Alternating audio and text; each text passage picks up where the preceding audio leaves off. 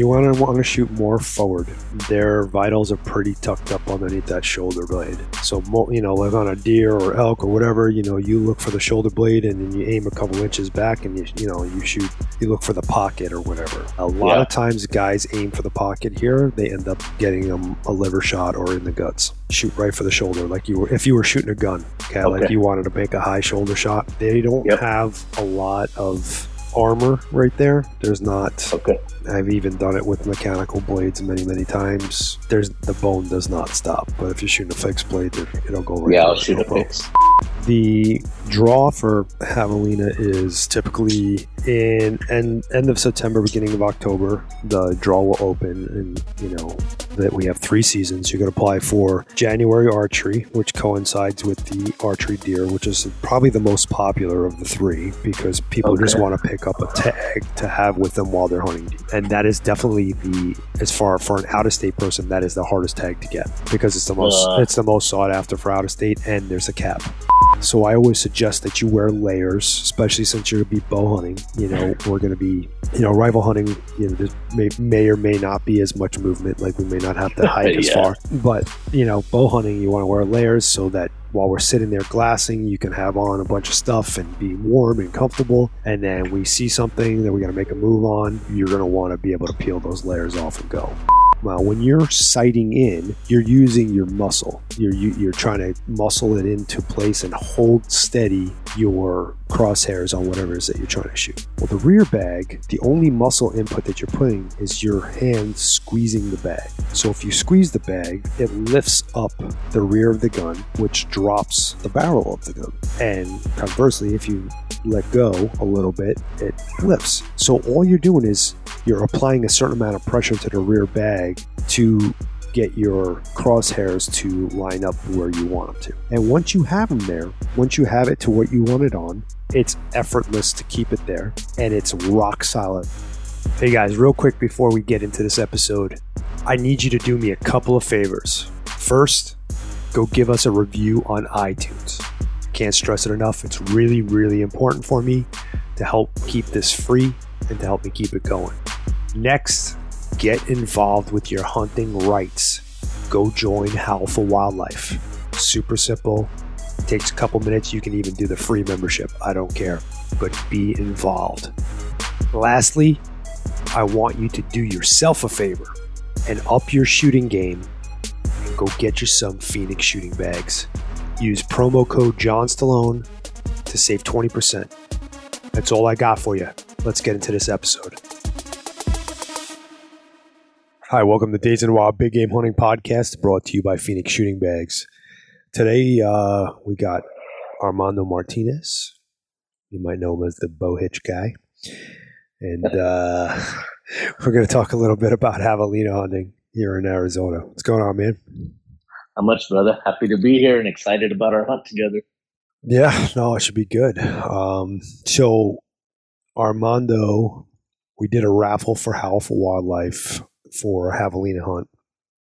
The proceeds went to Howl for Wildlife. Actually went for, not specifically to Howl for Wildlife, but Howl for Wildlife was donating money to Arkansas Bear Collaring Project, which I got to go on and go set traps and stuff for bear. And yeah, it was pretty cool. Pretty neat thing. So Armando was the winner of the javelina raffle, which was a fully guided hunt with me.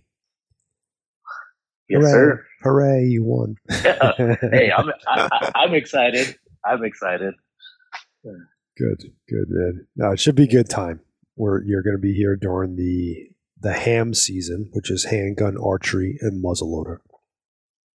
And it's a good time of year. They got chased around a little bit during archery season, but there's pretty big gaps. So I think archery season ends on the 20th or right around there of January, and this starts on the 10th of February.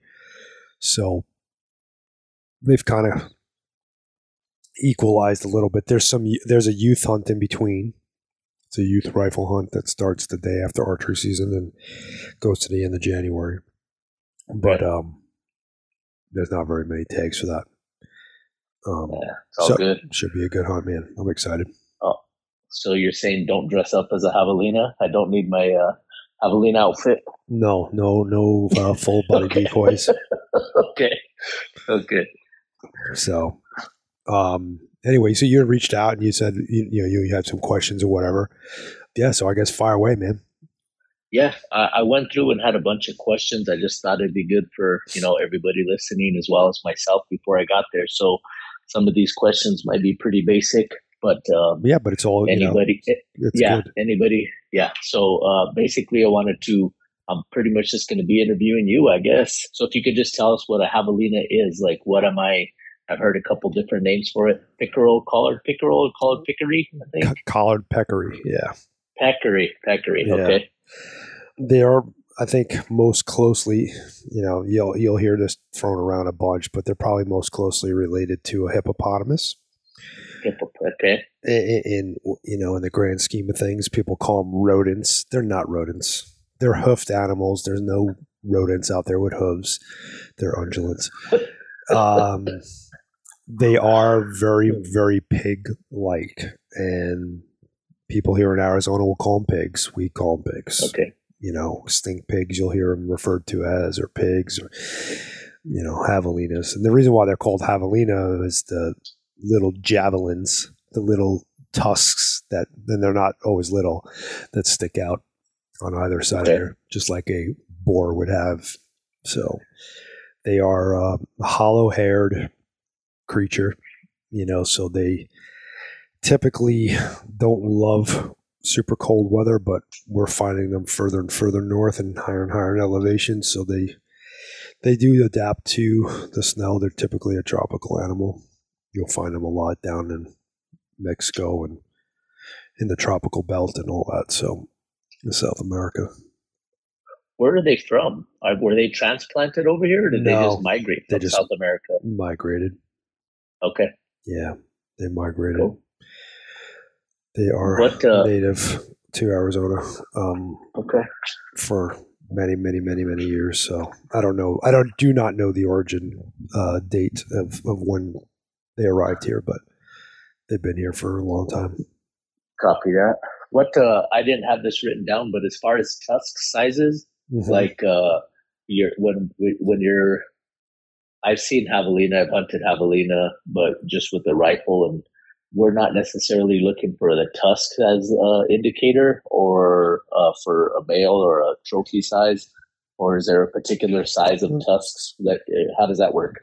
Typically, especially in the terrain that they operate in and where we find them, the grass is pretty tall, so trying to see what their tusks look like are going to be pretty difficult. Okay. Or we're seeing them from very far away. If you were sitting in a ground blind and they were coming to a water hole or something along those lines, you might have the opportunity to kind of size them up like that. But we're basically looking for body size. Okay. The males are definitely larger. You could also tell by the head and the snout, the way the snout is. The females are more slender, more almost pointy in the nose. Okay. And on a female, you probably won't even see tusks. They have them, but they don't protrude out like they would on a male. Copy.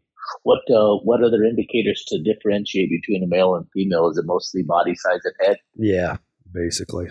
There's not a whole lot. I mean, if you get a good look from behind, you can see their nuts and stuff. But okay, yeah.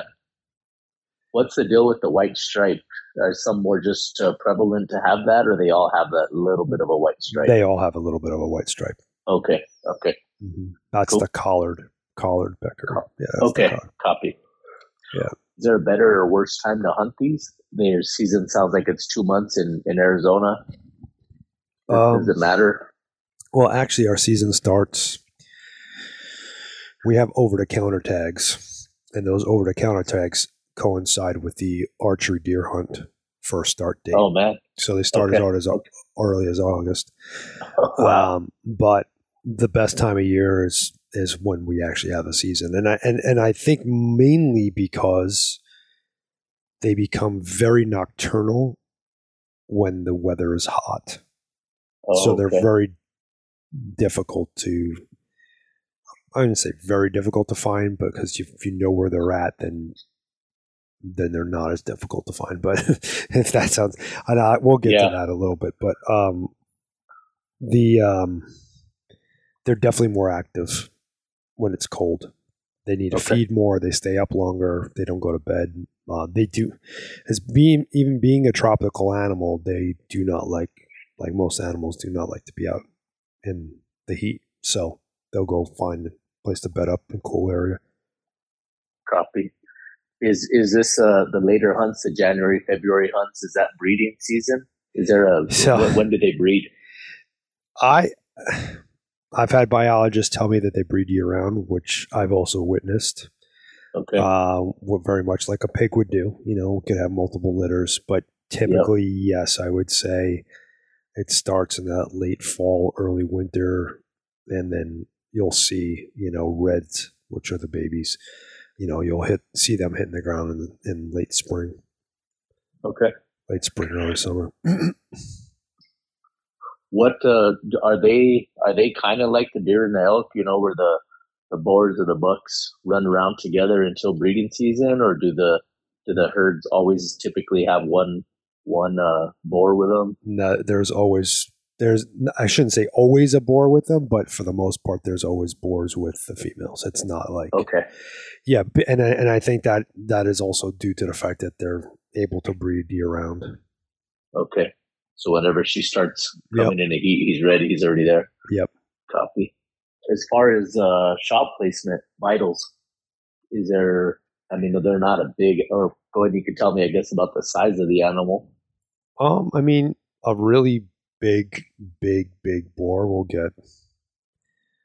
I mean, we've had a couple that were in that 80-pound range, but for the most part, they're. I'm going to say somewhere between 30 to 50. That's a big pig, not an 80-pound javelina. Yeah, those are the ones eating on people's landscaping and getting garbage and stuff. You don't typically see that out in the wild.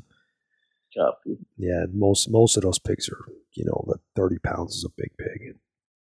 And then I'm going to take my bow down. Mm-hmm. What shot placement wise, is there anything in particular? Are the vitals pretty standard, or are you going to tell me to shoot? You want to shoot more forward. Their vitals are pretty tucked up underneath that shoulder blade. So, like on a deer or elk or whatever, you look for the shoulder blade and then you aim a couple inches back and you shoot. You look for the pocket or whatever. A lot of times, guys aim for the pocket here. They end up getting them a liver shot or in the guts. Okay. Shoot right for the shoulder, like if you were shooting a gun. Okay, like you wanted to make a high shoulder shot. They don't have a lot of armor right there. There's not. Okay. I've even done it with mechanical blades many times. The bone does not stop, but if you're shooting a fixed blade, it'll go right. Yeah, I'll shoot a fix. Yeah, no problem. Okay. But cool. I would aim for the shoulder. You could pull it back maybe just on the edge of it, and that'd be fine too. But there's not a whole lot sticking past that shoulder blade as far as vitals are concerned. It's pretty tucked up there. The majority of their weight and size is in their head. Believe it or not, their skulls are bigger than a bear's, and the animals. Oh shit! Yeah. So they're kind of aggressive. They can be very. Mm-hmm. Yeah. If they're cornered or if they have young ones with them, they do charge. They have been known to go on the offensive a couple times. I've witnessed it when I'm walking dogs or whatever. I've had it while hunting too, which makes them a great animal to call. They're pretty herd centric, so they're very protective over their young and others in the herd. So, if you mimic a wounded javelina, a lot of times you can get them to come. And typically that's something we'll do if we bust a herd to get them to come running back. We'll predator call at them. Does that sound? I had that written down too. I wanted to ask you. are you running just kind of like a closed read or open read, like a distressed jackrabbit or something? That will work, but typically there is an actual javelina distress call that works the best. Oh shit! Okay, yeah. I didn't know that. Yeah, if you can find one, they're kind of hard to find. There's I think a website called Javelina Hunter. I think he was the originator, I believe, of the actual call. Actually, I'm gonna look that up while we're on here. Okay, no, that's cool. I hadn't. I like coyote hunting. I hadn't heard of the javelina. I knew people called them. I didn't know there was an actual call though. Yeah, the J13. J13 copy. Yep, and it gives you. Yeah, it's a call. You can get a plastic or a wood one. It is on the Javelina Hunter website. They still have one for sale on there. Cool. I'll snatch one up. Yeah, he's got retailers too that sell it. Archery Headquarters, one of our guys over here. AllPredatorCalls.com has them too, apparently. Okay, I think that's where I saw it actually. Yeah. Yeah, so. I've seen that website, yeah. You know what? There's some really good video too that the guy who invented the Schwacker Broadhead, he's got some great videos on YouTube of them calling in javelinas. So, cool. Yeah. Yeah, his whole family's been like doing that for a long time. And have you ever been clipped by one? No, thank God. Rick Farce is the inventor of the original Schwacker Broadhead, which was called a Sonoran, and then sold them to I think Hank Parker and changed the name to Schwacker. And he's still an engineer for them, for that company. Okay. But anyway, he's a big time javelina caller, and he's got a lot of cool videos. No, that's neat. And I think actually he makes one too. Oh yeah, the Javelina Blaster. He makes a javelina call as well. Yeah, no, that's cool. We'll check it out. I'm excited to give that a shot. Yeah. What else do I have here? So you had not been attacked by one? No, I've been charged, but I've never. Yeah. Never got hit? Okay. No, never did. No, thank God. What, as we're walking around, like, is there anything in particular, certain animals have, I believe the javelina have pretty shitty eyesight. What are their strong suits and what are their weak suits? Anything we're going to take advantage of? Well, they live and die by their nose. Nose. Javelina does have pretty poor eyesight when it comes to motionless objects, but if you move, they'll see you and they're gone. Oh, that is not. Okay. They have great sense of movement, but they're not able to discern, an object that's just like standing still from, you standing still versus a saguaro cactus or something. Copy. They don't see that well when it comes to that. Their hearing is good as well, but they're often in herds, and the herd's usually making quite a bit of noise.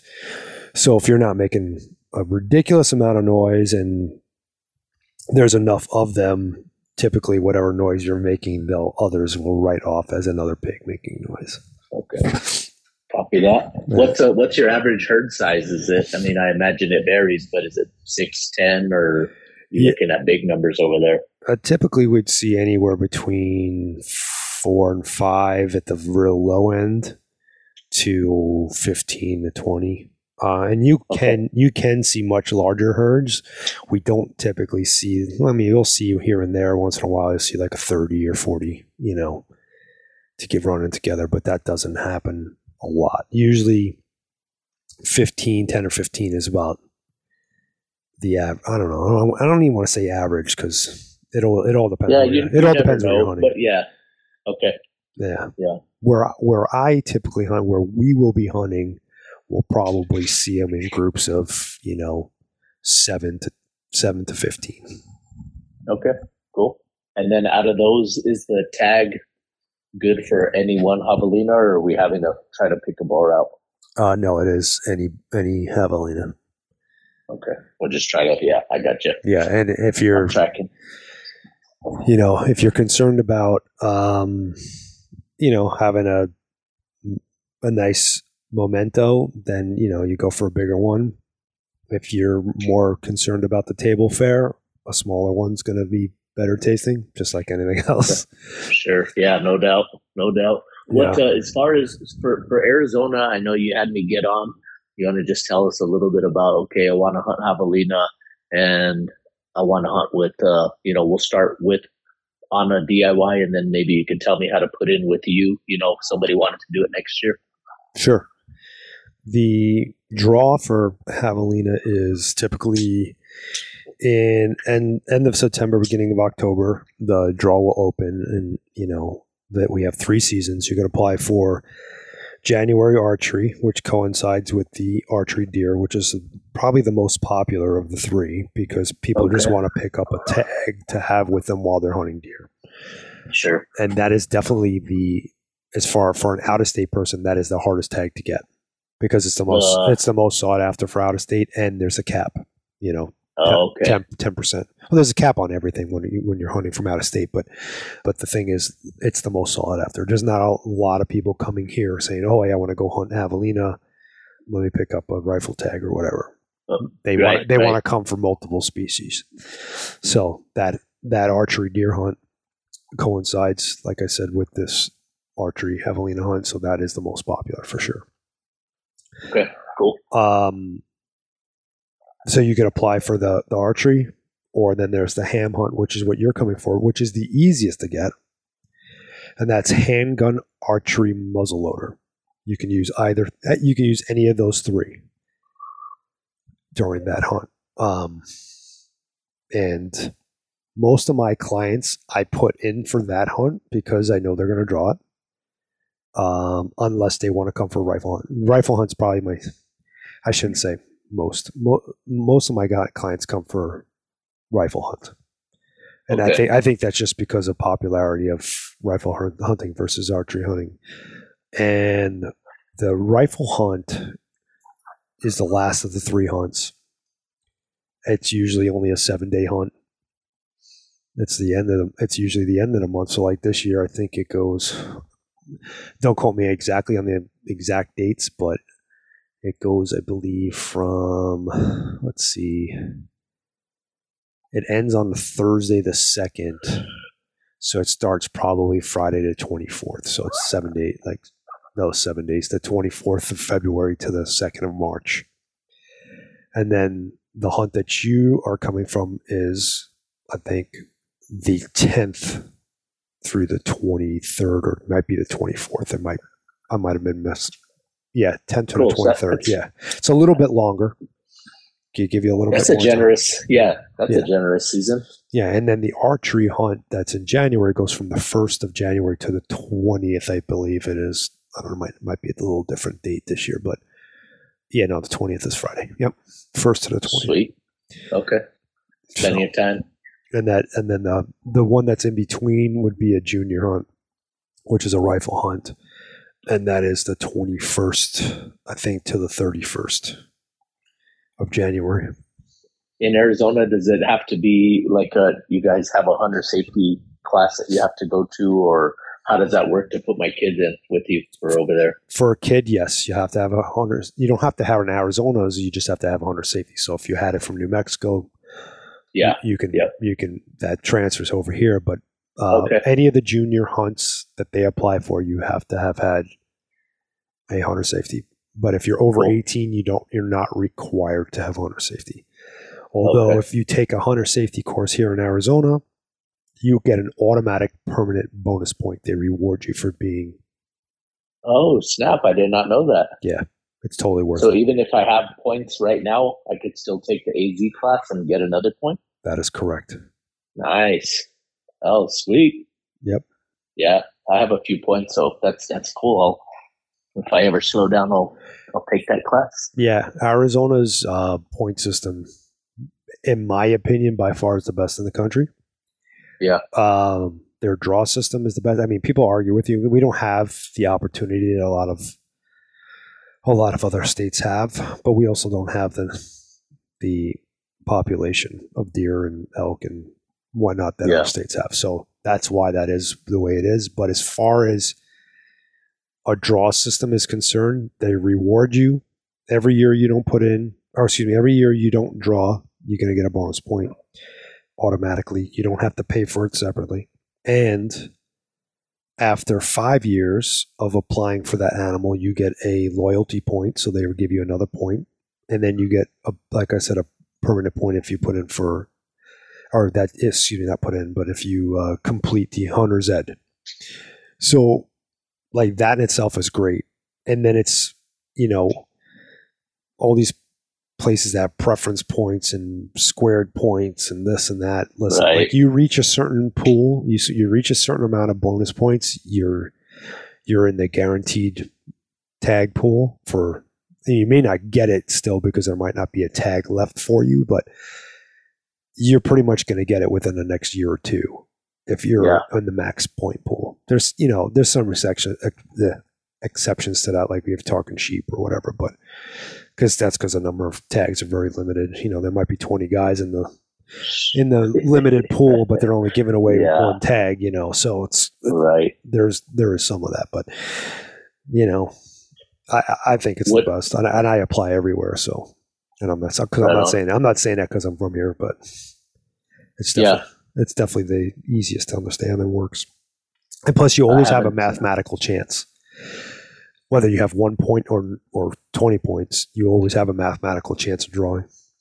Okay, that's good. Chip in a chair, buddy. That's all it takes.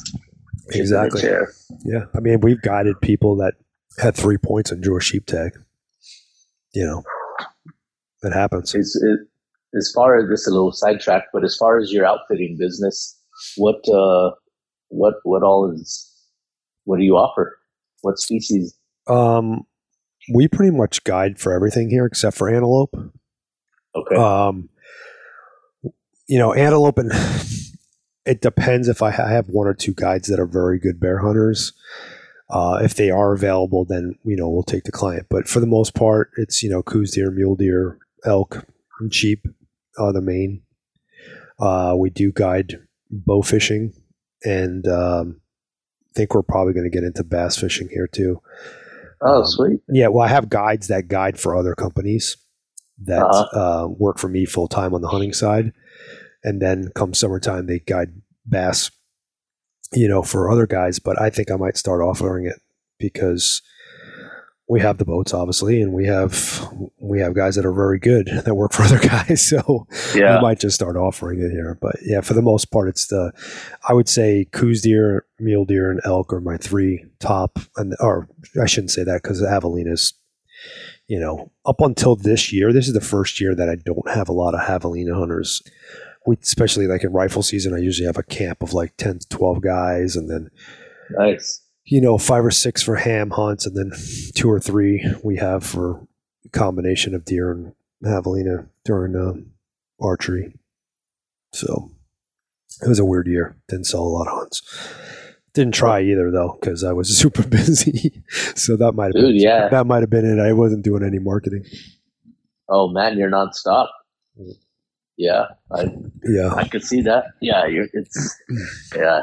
we just get caught up with all the crap we have going on and forget about a lot of other stuff that we typically do, and I don't know. Yeah, it gets tough.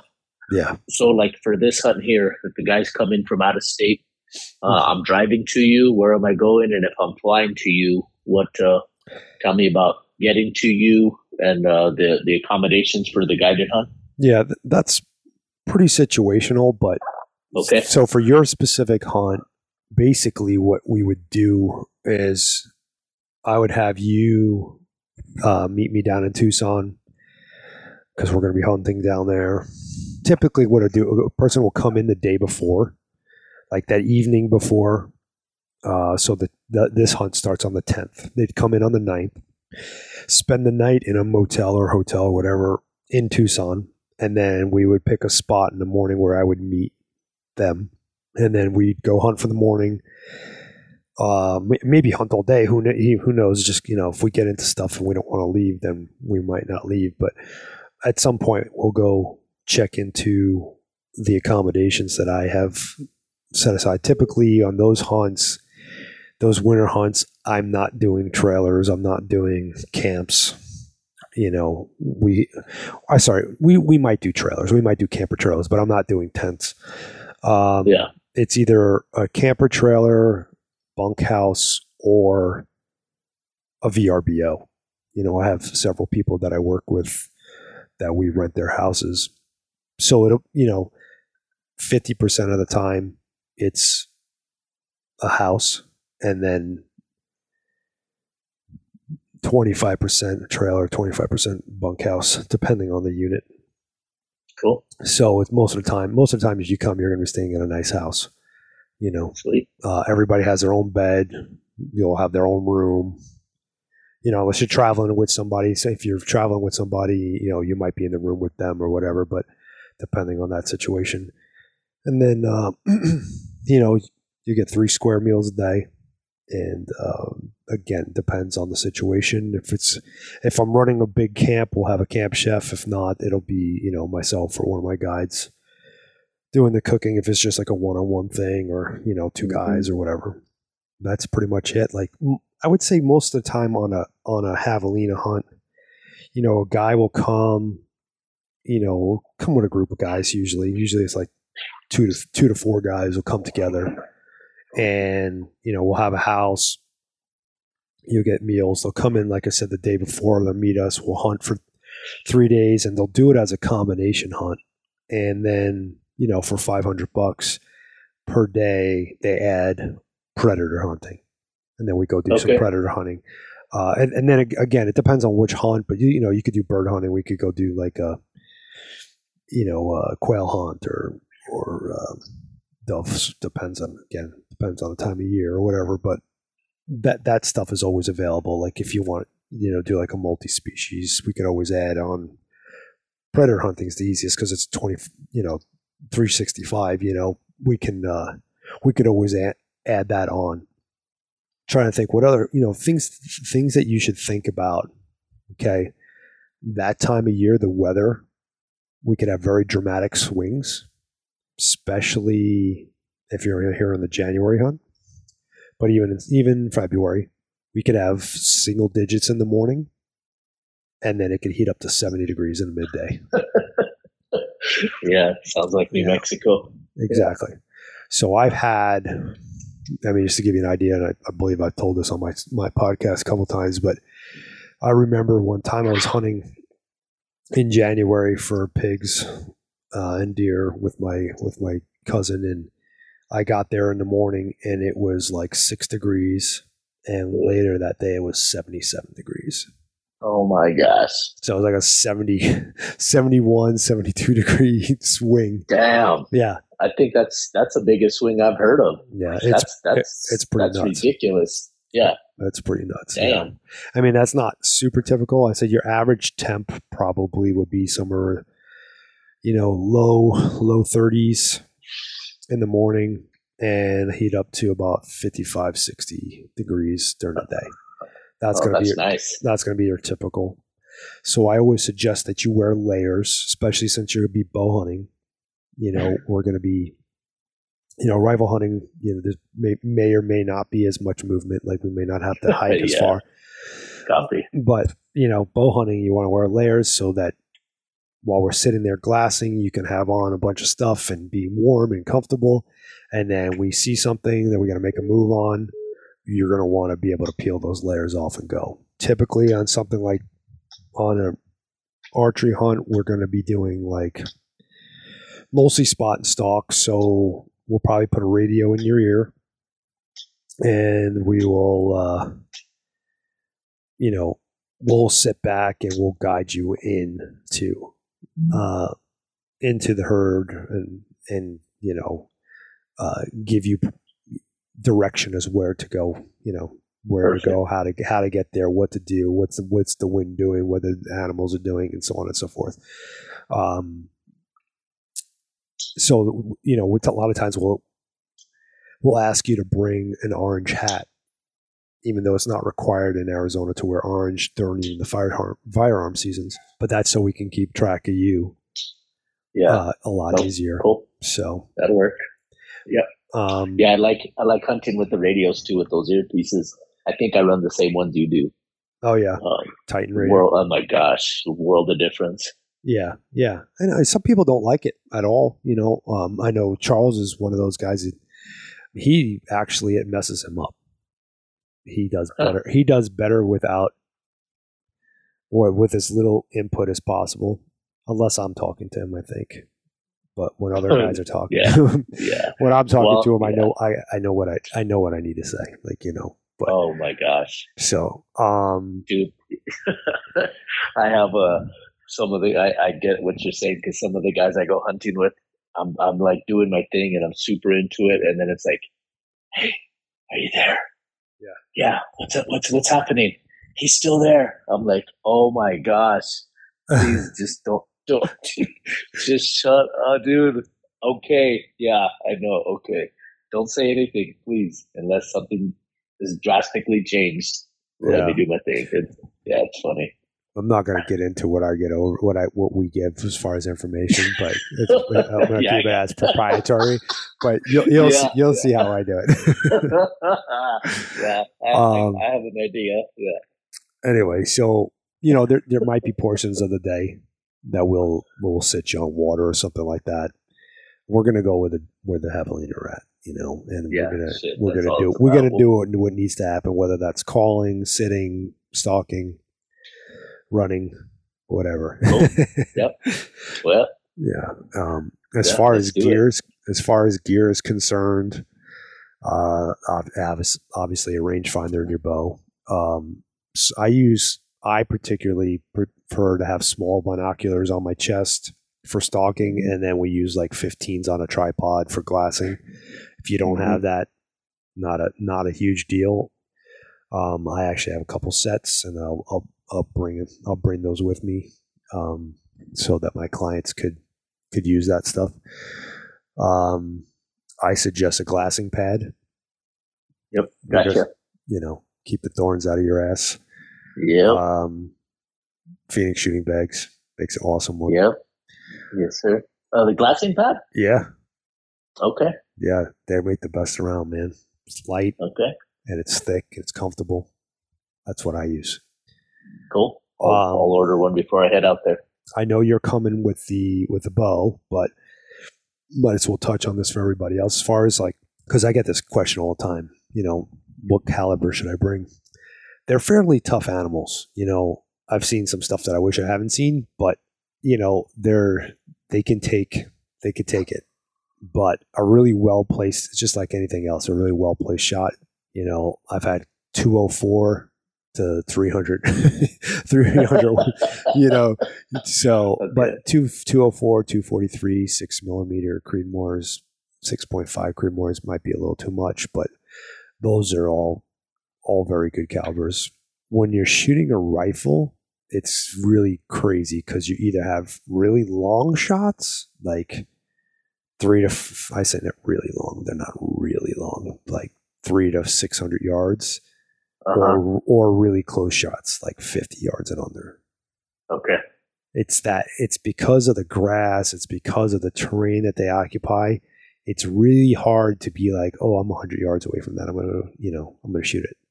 You got to be right on top of them or far enough away that you're looking into what they're in. Does that make sense? You don't have you don't have the angle. You don't have the aspect, right? Copy. And a lot of the rifle hunters, what we do when I have these big groups that are coming in, Phoenix Shooting Bags actually puts on a shooting school, and they put on a long range shooting school, teaching you how to identify and also to make shots and long distances on these animals and whatnot. And that's always a really good thing. So most guys will come in a day before and take that class and be ready to go. Because I would say, like, during a rifle hunt, it's the biggest thing, the hardest thing that people have is being able to find them in a scope. Mm-hmm. And they blend in really well. It's something I deal with a lot. So, but yeah, that's frustrating. That's tough. Yeah. Yeah. It could be. It can be. Yeah. What? Tell me. And I've looked at the Phoenix shooting bags quite a bit. What? Want to just tell me a little bit more about those? Yeah, sure. The front and the rear bag you have, or just tell me all about them? I have them all. Okay. My cousin Anthony owns the company, so Okay. I prefer to have, like, if I'm rifle hunting and especially if I have clients or I got kids with me, I prefer to take a medium sized bag and as my front bag, and I'll use a small for the rear, not the extra small. It just lets people have a lot more motion, but they're so light. I mean, if I'm guiding, I'll carry them all. I'll carry the whole set on my backpack. They don't weigh anything. They don't really get in the way of anything. So it's really hard to explain because people are like, oh, it's just like, whatever. I'll just throw it on top of my backpack and, stuff my fleece in there and it'll be the same thing, but it's not. So, and I don't know if you've ever used shooting bags. So I have. Yeah. Okay. So what it is if you put your barrel on the shooting bag, it nestles it in the way and controls the reaction of the gun, the recoil of the gun when you shoot. That's number one. But the rear bag, well, when you're sighting in, you're using your muscle, right? You're trying to muscle it into place and hold steady your crosshairs on whatever it is that you're trying to shoot. Well, the rear bag, the only muscle input that you're putting is your hand squeezing the bag. So if you squeeze the bag, it lifts up the rear of the gun, which drops the barrel of the gun. And conversely, if you let go a little bit, it lifts. So all you're doing is you're applying a certain amount of pressure to the rear bag to get your crosshairs to line up where you want them to. And once you have them there, once you have it to what you want it on, it's effortless to keep it there. And it's rock solid. I mean, like, if you put it in a vise and you completely, had all these adjustments to get it that it's lined up, and it's like that. It just sits there like that. And that, yeah, I've taken people that have never shot past 100 yards in their life to shoot, 1,200 yards without a problem. Yeah. Oh, they're amazing, man. A solid rest is just something that until you've shot with it, you don't know how valuable. Like, you're not just squeezing the trigger. You're picking a hair and hitting the hair. It's pretty cool. Exactly. Yeah. Yeah. PhoenixShootingBags.com. Yep. Okay. Yep. I want to check out that pad also, because I have some old foamies. I always just keep 2 or 3 of them with me for whoever's with me, and if it's just me, then I'm super comfortable. But I do like a good pad that I always have with me. Yeah, they're nice. They're super nice. Do you have any specific questions about actually hunting the javelina or? I mean, spot and stock. I understand. I guess target size. Kind of give me a breakdown so people, never seen them. They're knee high. They're X amount of pounds, and whatever. Yeah, like my vital signs. What am I looking at? A pie plate? No, definitely not a pie plate. I would say your vitals are about, and this is the toughest part about them. I would say, unfortunately, we have a lot of people that come and gut shot them. We end up getting them, but they gut shot again because the vitals are tucked up underneath that shoulder, and I would say you probably got about a 6.5 inch diameter circle. Okay. So there's not a whole lot there. Copy. For you to aim at. Okay.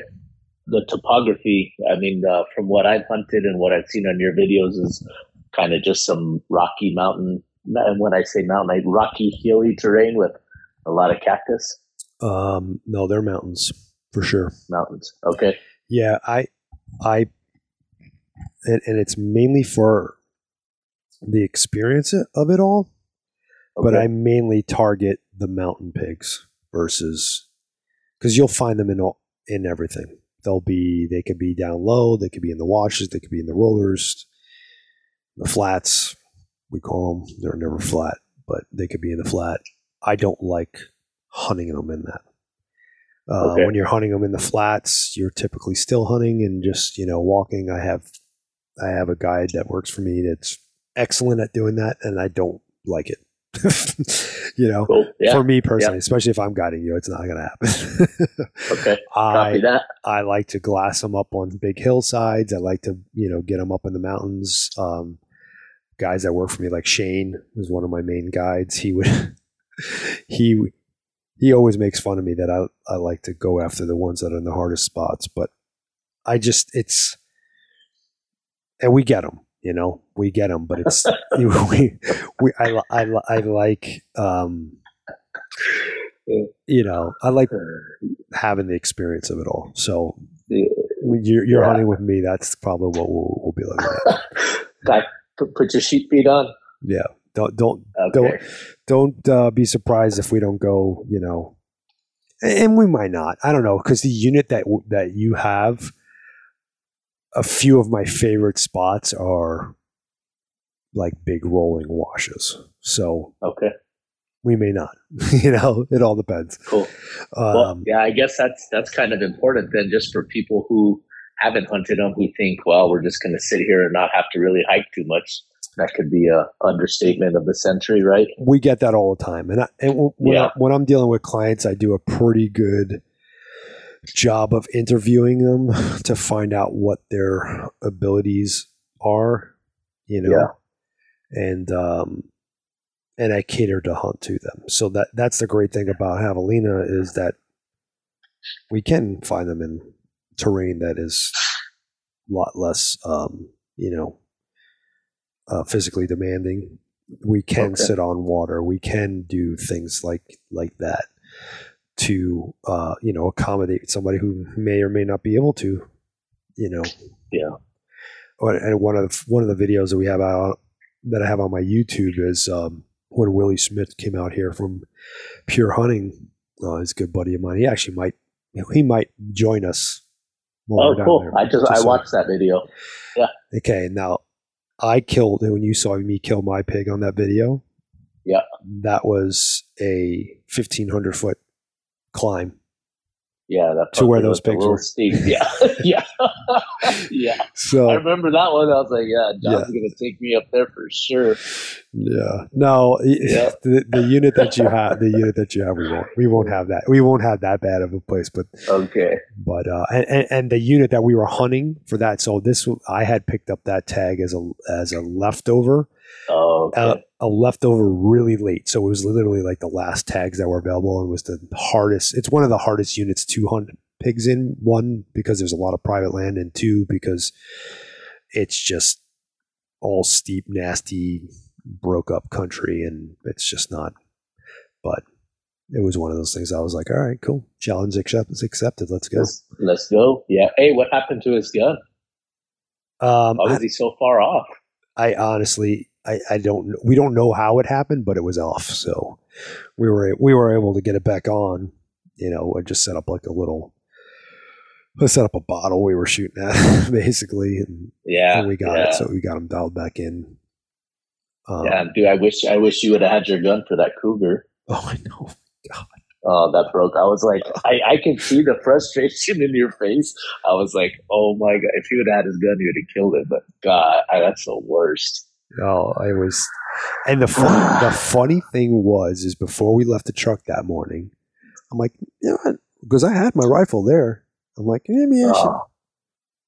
Because I had my tag was a rifle tag also. I opted to hunt with my longbow. Oh my gosh. But I was like, nah. I just don't want to carry. I don't want to carry it. I'm not hunting for me at this point anyway. I'm not going to carry it. Yeah. Oh man, if I would have carried, I could have shot him from where we glassed it from with my gun. Oh my gosh. Yeah. I could see the frustration. Yeah, no, for sure. It's tough. Let me see. Vegetation wise, what's their diet consist of? They eat a lot of different things. They're omnivores. They will eat meat. They will eat bugs. But for the most part, their diet consists of succulents and tubers. Just like pigs, they do a lot of rooting. Okay. They'll root up stuff, and But they'll eat on, cactus, barrel cactus, prickly pear cactus paddles, all that stuff. You'll see them, and I'll show you where when you're here, how they rip into stuff. But a lot of times they're digging for roots. Yeah. They do a lot of rooting. Yeah. What else do I have here for you? Okay, so say we shoot one, we get up to it. How different is it than, your deer? I know they're pretty stinky. Like, if a guy was to go out there and shoot one, how am I taking care of it different than anything else? Okay, so main concern is staying away from, they got a scent gland on their back. Okay. And so when you're skinning them, you just want to make sure that you're not cutting through that, because if you cut through that, it'll get on your knife, and then your knife taints the meat, and then it will taste like it smells. Yeah, and that's where they get all the bad rep is from that. But if you take all that off and you should avoid that, and you do a very good job of infield care, the meat is quite delicious. Actually, it's very pork-like. It's light and delicate. It definitely lends itself to slow cooking methods, like, your crock pots and whatnot. But, like backstraps and stuff like that, you can grill those. I prefer stews and crock pot stuff when it comes to javelina, though. Okay. I have quite a few recipes on my blog that you on johnstallone.me. If you go on there, there's several on there, tacos and pulled pork, and then Yucatan stew, is something that I adopted from Hank Shaw. Okay. It's really good. Actually, my kids love it. So, and they're picky pains in the asses when it comes to food. They all are, buddy. Did you get a tag also? Yes, I have. Are you going to be hunting at the same time? Oh yeah, with me. I am. Awesome. When I found out that you won it, I was like, you know what? I know this guy, so I'm going to hunt too. Oh, dude, that's exciting. Cool. I'm definitely going to give you the first crack at everything, but I'm going to hunt as well. Yeah. Shit. Well, no, that's great. We'll go 1-1-1-1 on stocks. Yeah. That's the way I like to, everybody gets a chance. I want to watch you work. That's cool. What else do I have here? Okay, so say we shoot one. It's your average 35-pound boar. Mm-hmm. What are we going to get off of them? About 15 pounds of meat, 10 pounds of meat, probably. Yeah, not much more than that. Not much. Yeah, probably cool. less. Yeah. And a nice meal for the family or two. That's about it. Yeah, there's not a whole. Like I said, a lot of their weight's in their head. What? Okay, as far as that's concerned, then if somebody wanted to say they go shoot one, it's their first pig, they want to mount it, but average price on a mount and your favorite pose or what you would recommend them doing to it? I would say, they definitely lend themselves to a really neat European, something that you could just put on a shelf, not hanging. Yeah. Because the skulls, I always, regardless if you're going to mount it or not, you should do a European with the skull. And then they're really nice full body mounts. I don't really like the shoulders. I don't really like that look. I mean, you could do like a pedestal coming out of the wall that kind of looks kind of cool, but it's a small animal and it kind of looks weird, I think, in my opinion. If it's just if it's just a head. Yeah, I agree. Yeah, I like full body mounts on them. As far as pricing is concerned, I don't know. They keep friggin' changing shit, so I'm not going to throw that out there. I have a couple of local guys that I work with that do an excellent job with them, and I give you the options to work with those guys, or you can always prepare it and take it back with you. Cool. Any particular gear where you're like, hey, I mean, I know when I have guys come into New Mexico, it's like, hey, you need to have XYZ. Is there anything in particular that you send out, or somebody's coming west to tell them you're pissing into the wind if you don't have a certain whatever? Just those things that we talked about earlier. Okay. I really suggest having a good set of handheld binos for your chest, wind checker, and rangefinder, of course. And, like I said, if you don't have a tripod in 15s or whatever, big binos, or for javelina, I don't think you need a freaking spotting scope, because we're not, we're not trying to judge inches. That's the only time I ever really use a spotting scope, when I'm trying to size up something. If we're looking at javelina with a spotting scope, the conversation is more like, do we really want to go all the way up there? Yeah. John, it's your turn.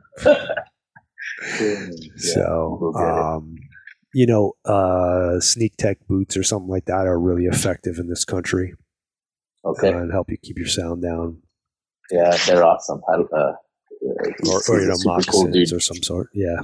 Yeah, Jeff's a great guy. I love Jeff. Yeah, super cool dude. Yeah, I've seen you use his stuff. We got a pair also. He's hella cool, man. I like him a lot. Yeah.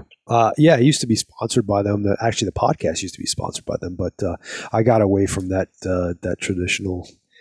Okay. The only reason why, like I said, that I do the Phoenix shooting bags thing is because these are my family. Yeah. Otherwise, I'm not. I'm trying not to be a cheerleader for anybody at this point in my life. Yeah. Oh, dude, it's hard, man.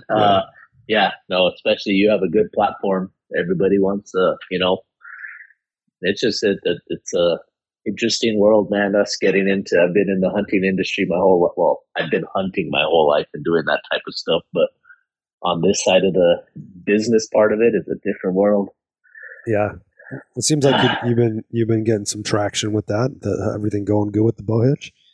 Yeah, it's going really well. Just slowly, but I just want to do it organic, slow. Mm-hmm. I don't want, I'm not going to pay somebody to be a cheerleader. If somebody likes the product and I love it, and I'll help them out and endorse them however I can. But it's just that fine line it's not even a fine line, I guess. It's just, hey, you do like this product, then fantastic. I'm happy to help support you however, but if not, that's okay too. There's a million different products for everything for a reason. Or, like the shooting bags, you make a great shooting bag.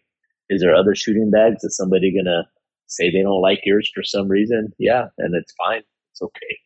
So I don't know. There's a side tangent, but yeah, it's cool, but it is, just a different world. We're growing slowly but surely, but it's nice and organic, and people who actually want to use it is cool. And if not, then that's cool too. Nice. Yeah, whatever works. But I'm excited, man. I couldn't be more excited. I got the dates blocked out, and I'll be ready for you. So awesome. That's it. If I was gonna book a hunt, it's just it's Days in the Wild. It's John Stallone. What's the outfit called if I wanted to just book straight with you? Yeah, Days in the Wild Outfitters. You could go to daysinthewild.com. That's also where the podcast sits. If when you get on that page, there's a landing page, and you could go either to the outfitting side or the podcast side. Or I would say nowadays most people just hit me up on Instagram or Facebook and say, "Hey, I want to book a hunt." But that, or it comes to me through one of the brokers that we work with. So, how many people can you take hunting at a time? Like, if depends. What does the Arizona party application look like? How many people? 4. Okay, like New Mexico. Yeah, for application parties 4. Yeah. Okay. So, we've had giant groups here. For javelina is one of the ones that I could do. It's one of the ones that a lot of guys will do as like a good guy trip or a bonding trip, or we do bachelor parties all the time. Bachelor parties seem to be either predator hunting or javelina hunting, or bow fishing. Sweet. And, we'll get groups of 10, 12. I could do 16 at a time with javelina. Awesome. Bow fishing, I think the max we could do is, if we run both boats, probably closer to 10 guys. but then everybody wouldn't be on the same boat. Yeah. And predator hunting, I could probably do. Well, we could do probably 16, but all of them wouldn't be together. You couldn't do really more than 3 guys, 3 to 4 guys together. Yeah. They would be separate, hunting separate of each other, but you could stay in the same place and do whatever shenanigans you want to do after the hunting. Lie to each other. Yeah. Exactly. You can lie to each other after. Cool. Exactly. But deer hunting, no. Deer hunting, we limit to like no more than 4. Okay. Yeah, it's a little different. Cool. So elk hunting, I don't do more than 2 in camp at a time. Sweet. Sheep hunting. Do you do 2-on-1s, or you do have you and then another guide? On elk, it would be definitely me and another guide. 1-on-1? Okay. Yeah, elk is always 1-on-1, never 2-on-1. Okay. Cool. Love it. And deer could be a 2-on-1 if it's a rifle hunt. If it's a archery hunt, it's always 1-on-1. We also offer 2-on-1 the other way around, 2 guides and 1 hunter. And depends on how high profile the hunt is. A lot of times we'll do that. Yeah. Yeah. So, well, that's good. Yeah. That's money well spent for a new hunter, for sure. Oh yeah. Yeah. Without a doubt. All right, man. Well, I think we covered it all. Hopefully, I don't know. I really wasn't keeping track of what we talked about, but Well, I don't have any more questions, so I guess we'll figure the rest of it out when we get there. Yep, absolutely. I appreciate you coming on, and I look forward to hunting with you, man. Yeah, me too, brother. I appreciate it. I'll talk to you soon. Okay. All right. See ya. Hey guys, thanks for checking out the show. Really appreciate you. Keep those reviews and those comments coming. Helps us keep this free. Do me a favor, go check out Phoenix Shooting Bags. Use promo code John Stallone to save 20%, all one word. And check out Howl for Wildlife. Thank you very much, and we'll catch you on the next show.